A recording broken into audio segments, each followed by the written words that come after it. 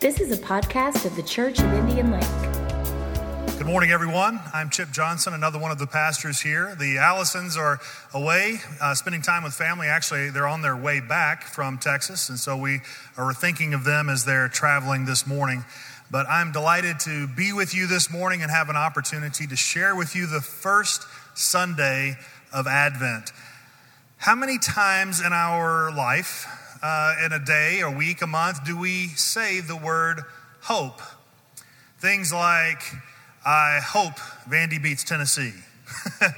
45 years old, and I've not learned my lesson yet. Every year I think, this year, Vandy's, for 2 years we had some sort of a fluke going on here in Nashville, but yesterday the universe returned to balance and Vanderbilt once again snatched defeat from the jaws of victory. So that's something that I have often said I hope will happen.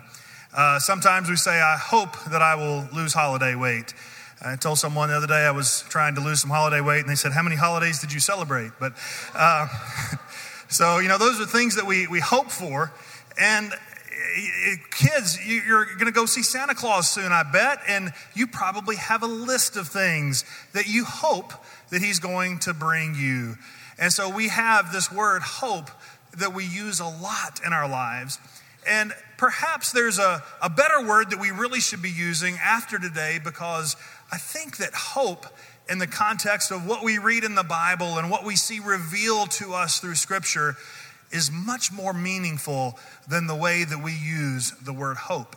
In fact, I would challenge us that perhaps the word that we really should be using is the word wish when we're talking about those types of things, like I wish that I would get this, or I wish I would get that promotion, rather than hope. And I'll help you to draw the distinction. I'm going to probably commit a preacher faux pas, and I'm going to tell you all of my points right at the beginning of the sermon.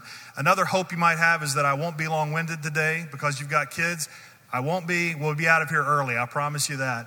And so as we look at the first thing that a wish is versus hope, a wish is based off of our desires, but hope is based on God's desire for us. Also, a wish is something that is based off of human promise or assurance, but true hope is based off the promises of God. A wish is the foundation for folly and disappointment, as I was reminded yesterday after 60 minutes of football. However, hope is the foundation of faith. It is the place where we learn how to have faith in God. Hope is what got the Israelites across the Red Sea. It is what allowed them to stay in the wilderness for 40 years, eventually to cross through the Jordan with dry ground beneath their feet. Hope is what allowed them to march around the walls of Jericho and the walls fall down. Hope is what allowed them to be able to do those things because God had promised them a promised land. And so as the Israelites were marching across that Jordan River, I'm sure that they probably were looking around them with the water up on both sides, and there was a little bit of wonderment in their life. But it was the hope that had gotten them to that point. Hope is also what allows us to be obedient in our lives, whereas a wish can often lead to disobedience. And finally, hope is what separates us from the world, but it is also the one thing that can unite us to the world. In a few moments, we're going to look at some scripture. We're going to hear a couple of stories from the Bible, one from the Old Testament and one from the New Testament. And the reason why I like to look at the Old Testament is because it points us to Jesus. The whole Old Testament, if you read through it and you look at it, it's not just a bunch of stories that don't go together or don't mean anything. They help us to understand the reason why Jesus came into this world. They help us to know the reason why we celebrate this time of the year, why we celebrate the birth of Jesus. And so if you've got your Bible, the one that we have in the back that you might have with you right now, we're going to be looking at page 339, Psalm 119. And Psalm 119 is a very interesting book to me for a couple of reasons. One, it's the longest chapter in the entire Bible, Psalm 119. If you've ever turned through it, it's several pages. But because of the fact that today is Family Sunday and there's a lot of children here, it's also kind of a neat psalm to be reading from because it is the original alphabet game. Have you ever played the alphabet game when you're on a trip? You said, I'm going on a trip and I'm going to take an apple. And then the next person says, well, I'm going on a trip and I'm going to take an apple and a banana. And then an apple, a banana, and a cantaloupe. And an apple, banana, and a cantaloupe, and a whatever starts with a D. And you keep on going through the alphabet. Well, King David, when he wrote this psalm, was using the alphabet. The Hebrew, it was called the Aleph Bet, not the alphabet, but it used the first letter of every word in this section of Scripture started with a different letter of the Hebrew alphabet. And so if you ever are wanting to know what the alphabet is, you can just open up your Bible to Psalm 119 and you can learn Hebrew, one letter at a time. But we're going to be looking at the seventh letter, Zion, starting in verse 49. Verse 49 says this, remember your word to your servant. You have given me hope through it. This is my comfort in my affliction. Your promise has given me life. The arrogant constantly ridicule me, but I do not turn away from your instruction. We'll look back at this here in just a little while, but this is David expressing some thoughts to God, talking about hope. And hope is revealed throughout Scripture, but one of my favorite Old Testament stories is that of David. You see, David had a very interesting life and a very interesting way that he came about being the king of Israel. Saul was the first king of Israel, and he had been very humble at the very beginning, but that changed shortly thereafter, and he did some things that were disobedient to what God had told him to do, and God turned his back on King Saul. And so God spoke to Samuel, who was the priest of that day, and he said, I have turned my back on King Saul. I want you to go and anoint another king of Israel. And so Samuel went to the house of Jesse, as God instructed him to do, and he showed up at the house of Jesse, and he said, bring before me your sons. And so Jesse brought his oldest son, and Samuel looked at him, and he prayed to God and said, is this the one that you would want me to anoint? And God said, no, not this one. And so the next son of Jesse came before Samuel, and God once again said, Samuel, no, not this one. And this happened a third, a fourth, a fifth, a sixth, a seventh time. All of these sons came before Samuel, and every time God said, no, this is not the one. And so Samuel looked around and he didn't see any more sons. And so he asked Jesse, are these all of your sons? And Jesse said, well, no, there's the youngest. He's out tending the sheep. His name is David. And Samuel says, send for him at once and bring him to me. And so David came in from the fields, a young boy, very ruddy, and he had been outdoors. He was weathered, but he was handsome. And so Samuel looked at him, and I don't imagine that he looked very keenly to Samuel. But God looked inside of David at his heart, and he said, Samuel, this is the one. Anoint him. And so Samuel took oil and poured it over David's head and anointed him to be the next king of Israel. Well, you would imagine at this point that David might have said, okay, take me to the palace. But that's not the way that it worked. David went right back into the fields. He went right back to doing the same things that he had always done, and he was just going about his normal everyday business. But a little while later in David's life, even though that he had heard God's desire for his life, he had heard it when Samuel anointed him king. He had heard a promise, but it wasn't time. So David was operating off of hope that this would one day come to pass because God had promised it. So one day later, Saul is being troubled by an evil spirit, and he says, I need someone to come and soothe this spirit inside of me. And one of his advisors said, I know of a young boy who plays the harp, and if he plays the harp for you, perhaps that will help. And so they sent for David, the harpist, and David came to the palace, not as king, but as a harpist for the king. And he played his harp for King Saul, and it did soothe him. You can imagine that David might have been sitting there thinking, he's in my chair. That's my throne he's sitting in. But it was not time. And he had the hope, and he knew that one day that this would be his kingdom, and this would be his palace, and that would be his throne. But on that particular day, it was not the time for him to step into that role. Well, a little while later, Goliath came calling. Goliath, the giant of the Philistines, and he would taunt the Israelites every single day and say, "Who will fight me?" Yeah, I know, VeggieTales, it's influenced us all. And he would say, "Who will fight me?" And he would make a promise to the Israelites that if the Israelites defeated him, that the Philistines would be their slaves. But that if he were able to defeat whoever came to fight him, that the Israelites would have to be the Philistine slaves. And so every day he would come out and he would taunt the Israelites, and the Israelites were scared, and they would run and they would hide.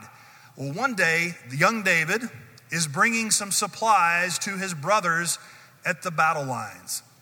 And at first, he's just there. He's delivering the supplies. He's saying, "Hey, guys, how you doing?" And all of a sudden, he hears Goliath come out and taunt the Israelites once again.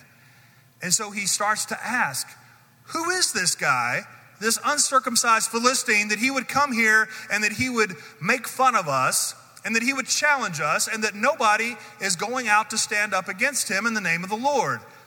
And his brothers heard him, and they were not pleased with the fact that David was asking about the battle. And so they ridiculed him and they chastised him and said, "Are you just here to watch the battle? Why don't you go back and take care of those few sheep you have?" I imagine that they were a little jealous that God had chosen him to be king. He had been anointed in front of them, and he was the one who had been given the promise of being king of Israel. Nevertheless, David said, "Take me to King Saul." And he went to King Saul and he said, "I will go out and I will fight this giant." And Saul said, "Young man, you have no business doing this." But see, David had hope. He had hope in his heart because God had taken him through battles that had helped him to learn to have faith, a foundation of faith in his life. And he said, when a bear would come and attack the sheep, I would go and I would rescue the sheep from its mouth. And then when the bear would turn it to me, I would kill it with my bare hands.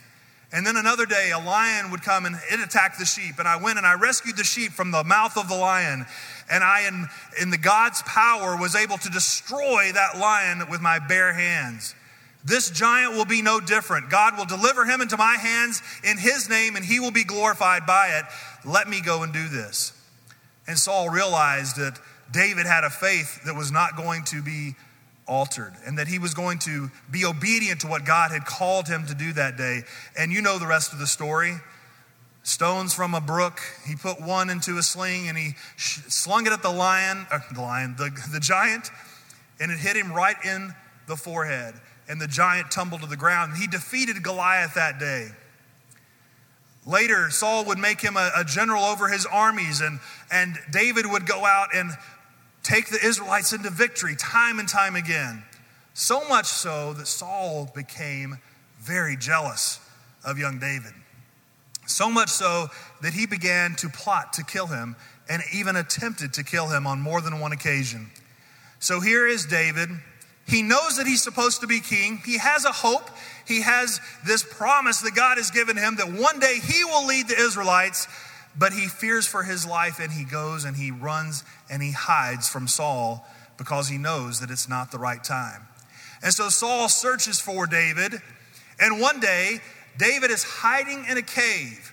David, anointed to be king, is hiding in a cave as Saul comes into the cave and doesn't know that David is there.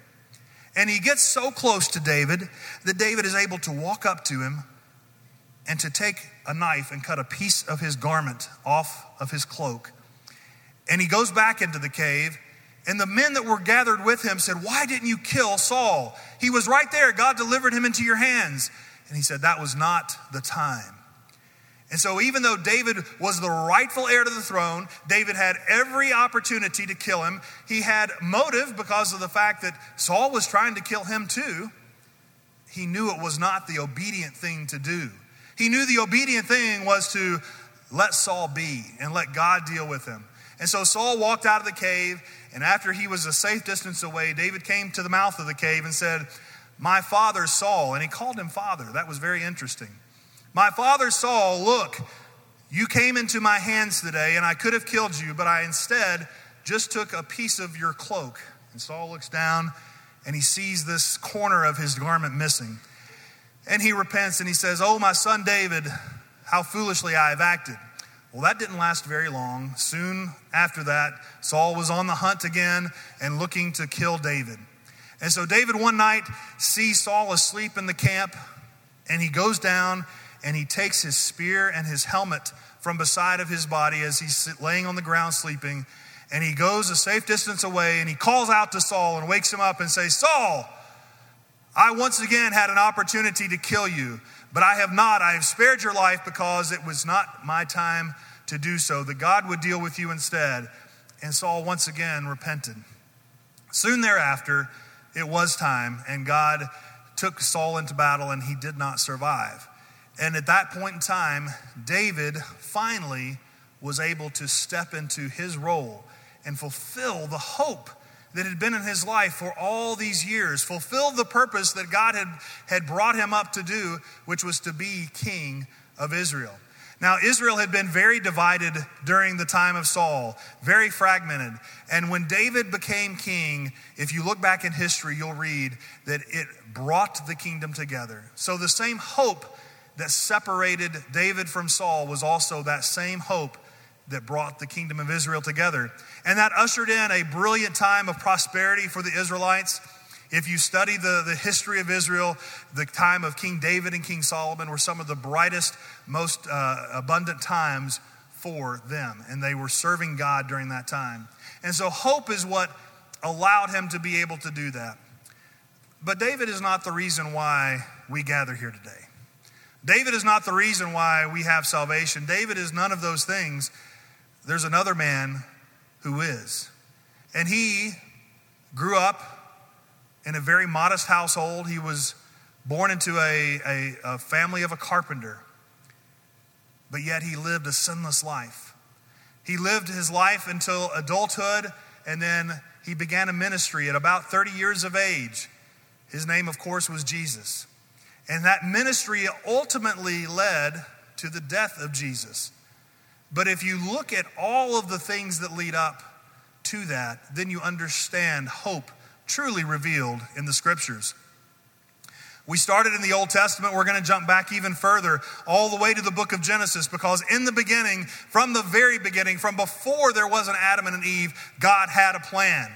God had a plan for every single one of us.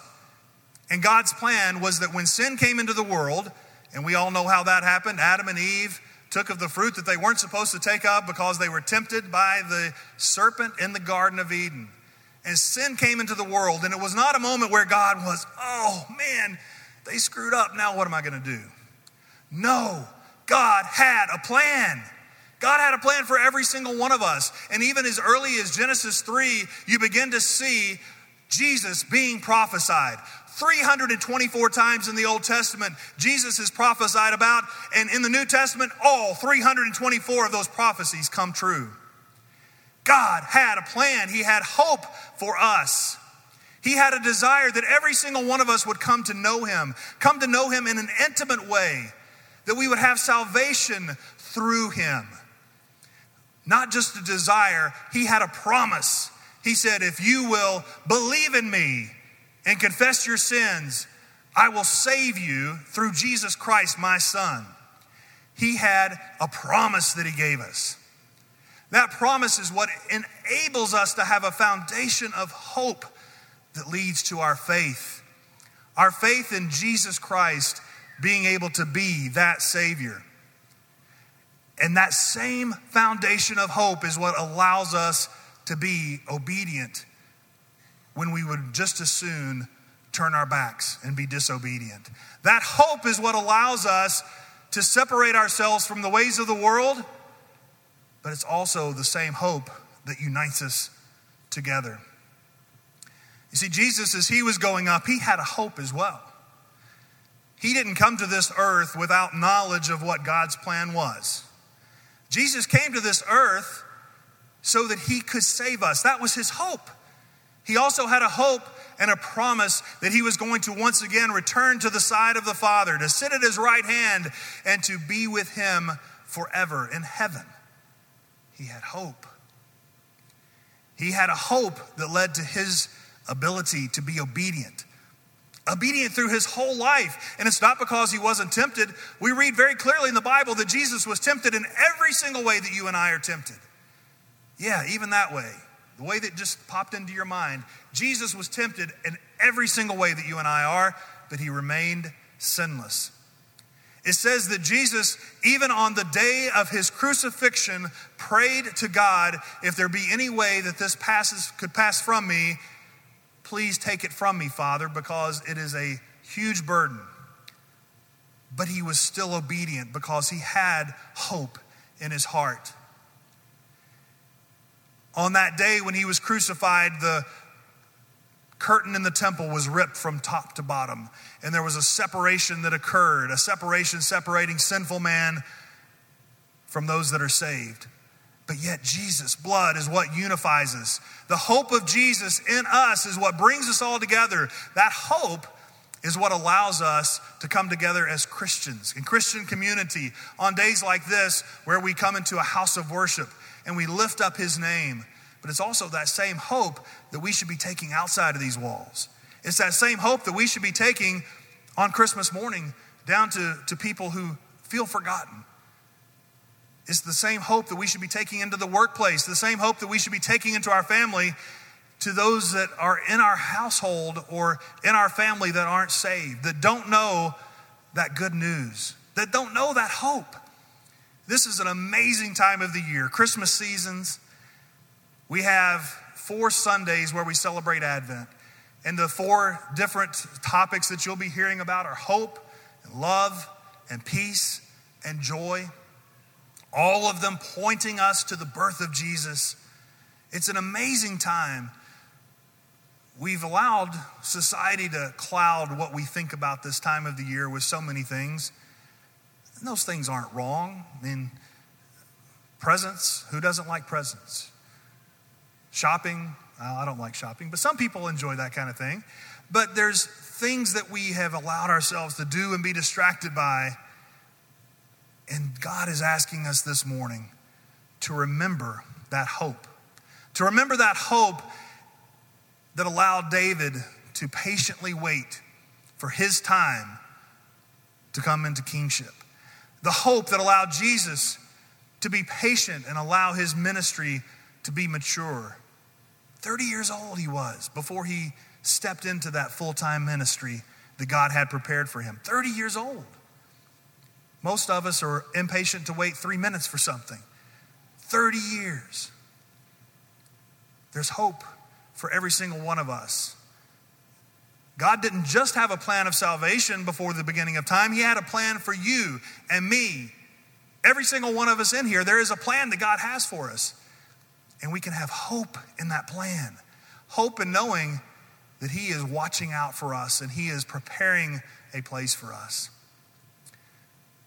This morning, we're going to have an opportunity to respond to this message of hope. We're going to sing a familiar Christmas carol this morning. Jennifer and Aubrey are going to come and lead us in "O Come, All Ye Faithful." If you would stand to your feet, please.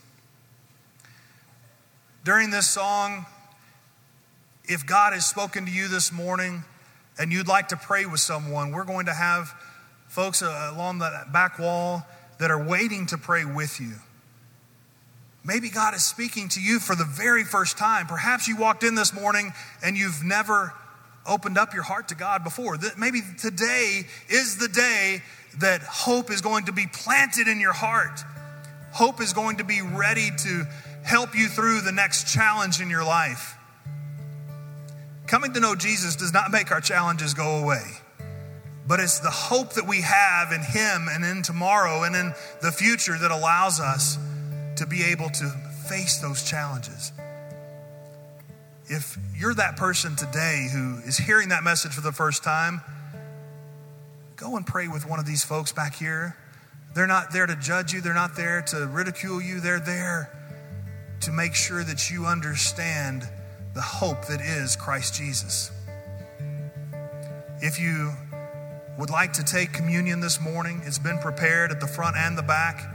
There won't be further instructions about that. You can take it as a family or with friends or just by yourself, whatever you'd like to do. Once the song begins, you can go and take that communion at that time.